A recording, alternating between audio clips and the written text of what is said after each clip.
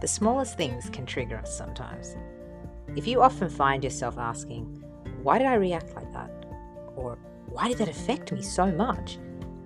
Or simply stating something like, wow, that hit a nerve, then you're in the right place. Join Candice Fraser and Natalie Collar for a fortnightly chat discussing life's different triggers, upbringings, self-reflections and projected opinions, and the art of embracing self-compassion to overcome emotional setbacks. The conversations are candid, real, authentic, and filled with helpful tips. So join us and let's get started.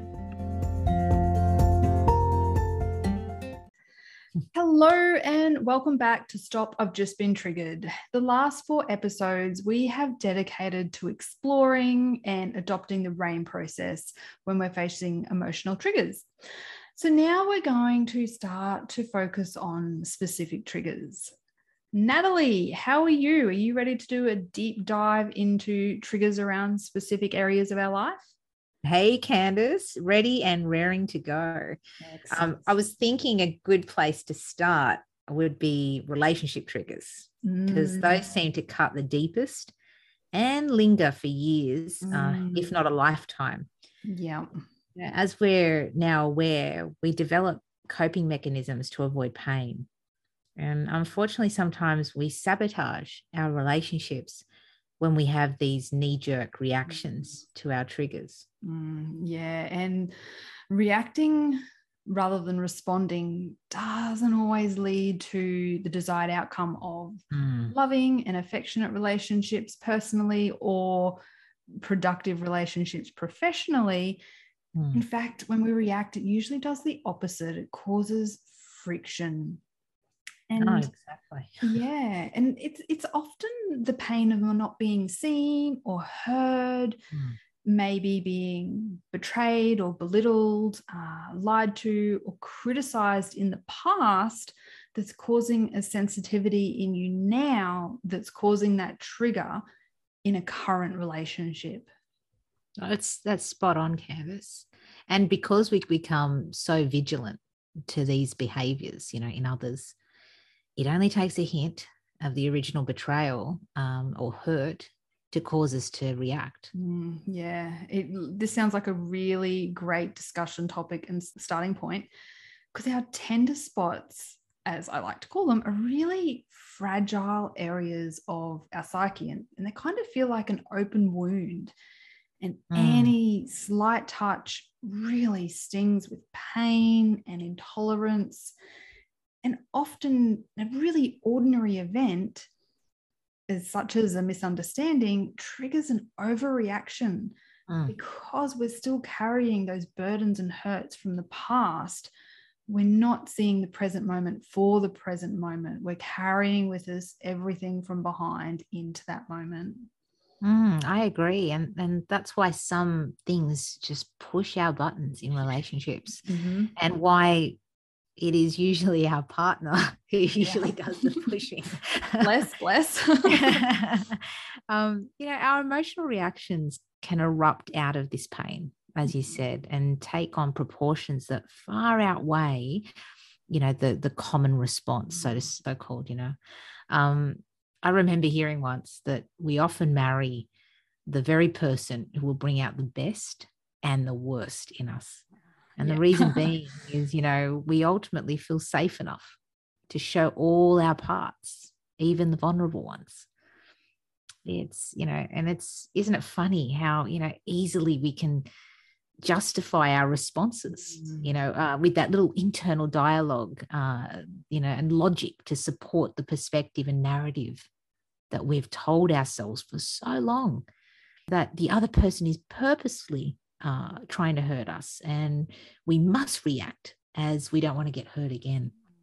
Yeah, and you're right. That the funny thing about relationships is that they can be both healing or destructive, and it really depends on the growth that you're embracing yourself. And unfortunately, living like this in, a trigger cycle of reacting rather than responding, it tends to create more of what we don't want. So the other party or the other person in the relationship perceives our response as unreasonable, and then suddenly they become defensive. Yeah. And so that other person becomes defensive because they don't know or understand where your reaction or accusation is coming from. So they're confused, and that defensiveness escalates to frustration, and it's just, ugh. Yeah, it's not a good cycle to be on, is it? You know, and you know, it's like we've discussed before. Within each of us, there's an accumulation of memories, some good, some bad, wounds and experiences from our earlier lives or you know, early years in life. And the interesting thing about patterns, you know, that we establish in relationships are that they, you know, they evolve between partners when they try and control, disarm, and dodge the painful burdens of the past. You know, the dance continues, the wounds never heal. Often the pattern serves to simply repeat the original injury, like you said. Yeah. Because we all have that inner child version of ourselves. And these reactions, you know, the triggered feeling or story behind whatever's triggered you can lead to behaviors that are emotionally demanding, or could be rage or anger, that controlling, criticizing, or even shutting down. And suddenly neither party is actually listening, and those interactions around that trigger are just blowing everything out of proportion, taking away from what's actually happened. And we have no capacity to effectively respond to each other with any kind of deeper understanding and growth. Exactly, Candice. That's exactly right. Yeah. And, you know, I like to think that as an adult, we're guiding our thoughts and decisions through life. You know, we're managing our problems, interacting appropriately, and making sure all our needs are being met. But this adult version of ourselves isn't alone. We have this inner child that is a part of our life and with us always. That's so true, Candice, and often forgotten. We kind of either hide or just ignore the inner child. And then when something happens that takes us out of adult mode, then we find ourselves in that childlike place where, you know, you might feel frightened or maybe angry or even abandoned. And these events are our emotional triggers. The smallest situation, we can be reminded of a behavior that hurt us or embarrassed us or made us feel abandoned. It's things like maybe your parent wasn't much of a parent, or maybe they were overbearing, you know, maybe your siblings were mean, or, you know, maybe they shattered your every move. Things like, you know, your year 2 teacher, you know, like how old are you in year 2? 8 years old or something, you know, 7, you know, your year 2 teacher's like, you know, a bully, and they continually picked on you and made an example of you in class. Or you know, it could be something as simple as like your best friend when you were a kid up and moved. They left one day, their family moved, you know, states, or, you know, they moved schools, and you didn't know, and it hurts you. And all these like experiences we have as children and young adults, they create really powerful emotional triggers that then hide deep within us. You know, in an instance, you're taken back, you know, to that place, and you feel it. You feel the embarrassment. You feel that fear, or you feel that abandonment. I mean, it's real. It feels real. Yeah. No, absolutely. It does feel real, doesn't it? And so suddenly you're reacting to emotional triggers when they appear in your relationship. And your reaction to emotional triggers when they appear in your relationships are often out of proportion to the nature of the offense, so to speak. So the temptation is to get into a big fight, you know. Why the hell did you do that? Or you're too much, or you're always overreacting, or you're always criticizing. Or on the alternative, on the other end of the spectrum, becoming really quiet, withdrawn, hiding away, retreating back, the silent treatment effectively. Yeah. And or you could do the good old beat myself up thing, Yep. Oh, you idiot, you did it again, and why can't you just keep your mouth shut? And you start to sort of berate yourself, and it's the kind of reaction that can happen easily when we or our partners in relationships give free rein to that wounded child without keeping it in check, so to speak. When you look at it from a point of growth, relationships provide us with the opportunity to experience our emotional triggers in a completely different way or a new way. That's so true. So long as we work through the situation from our adult self, our present self, nurturing the inner child.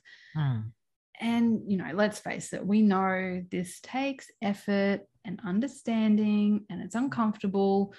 But this is where that RAIN in motion comes in, that RAIN process we've been talking about, recognizing, allowing, investigating, and nurturing to keep our present adult self aware and reflecting of the reaction of the inner child. So, we're resisting the urge to react from hurt of the scared, unknowing inner child. And this allows for reflection and emotional growth, and a really great exercise that you can practice just to kind of start, I guess, that RAIN process, or when you feel yourself getting triggered, is to just take a mindful pause, to stop, check in, reflect, let go of the emotion, and just see a little more clearly from a calm place. That's something I love, Candice. I really, the like the pause exercise is just, it's simple. It's something you don't have to think too much about, but you just and it catch works. it, and it works. Yeah. Of course, there's other ways to deal with triggers. Ultimately, our triggers are our responsibility to heal and work through. Talking about relationships, it's not your partner's job to be more attentive or kind or open or happy or calm and so on and so on, so you won't be triggered. We don't want our partner treading on eggshells. No, yeah. Working through the past hurts. It's important, as to avoid it from affecting the present relationship. You have to kind of go through those issues and those painful memories.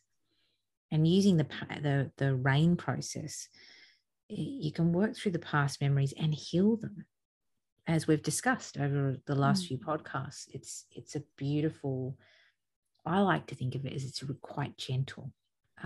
It's a lot of work and it does hurt because you're bringing up. It does. It's a gentle way of doing it, and hence that's why it's adopted by, or it was invented by, meditation teachers. Another way is becoming aware of the reactions and the story that you start making up in your head when you're triggered. Ask yourself, is this true? Work through what is real versus what's created fiction. And that's a big one in relationships, because we jump the gun. We get triggered and we think they did it because, and we put conviction on that. And we attach a story. Exactly. So stepping back and saying, hang on, is that true? It sounds ridiculous, but it actually works.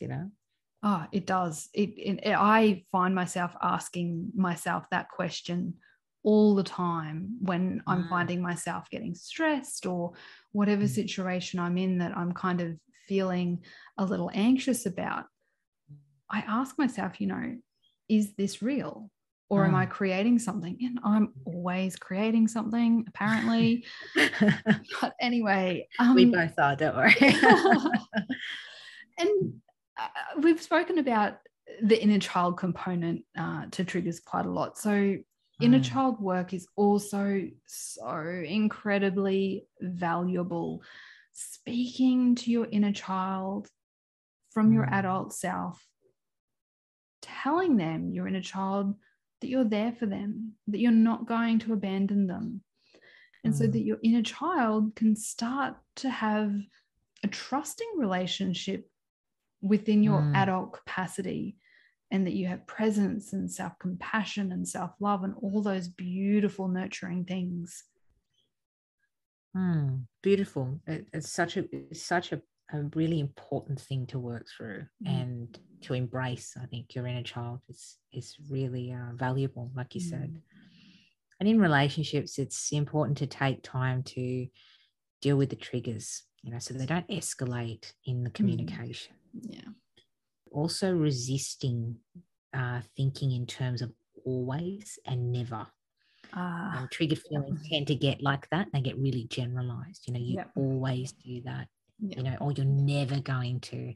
So I think that's I've found that personally, it's a really important thing to start resisting that way of thinking. Yeah. And if we harness this in relationships, only then can we truly learn that we can express our feelings and not actually have to have the outcome we have associated with the memory. Meaning, we can express the fear of abandonment, but know that we will not be abandoned. Yeah. Oh, I love that. And that's what it's all about, isn't it? It's important when you find yourself in this place of overreacting, you're on the lookout for your own emotional triggers. And try not to point out your partner's issues when they are angry and frustrated. Great point, Candace. When you're upset, the last thing you want is for someone to intellectualize your feelings. Yeah. That's a conversation for later, when things have calmed down. Taking responsibility for your part of what happened is a really invaluable part of being in a relationship. See, if you want to help create a resolution that works for you both, then talk about the triggering nature of the event later, when both adults, so to speak, are back running things. Yeah, absolutely. And relationships are such a great opportunity to explore your past and heal the injured parts of yourself, because we are so vulnerable in our relationships, and we do get triggered because it's so personal. It's absolutely, yeah, so tender within our soul. And it's a vulnerable thing, being in a relationship. Oh, definitely.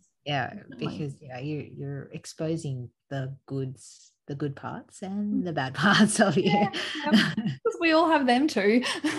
Especially when you have children. Oh, well, that just adds a whole different dynamic, doesn't it? Yeah, and I think on that note, we'll wrap up this episode. And we hope that you've enjoyed listening to the podcast. We'll be back again next fortnight with another installment where we're going to dive into triggers around expectations. This one I'm really excited about, Candace. Yeah, me too.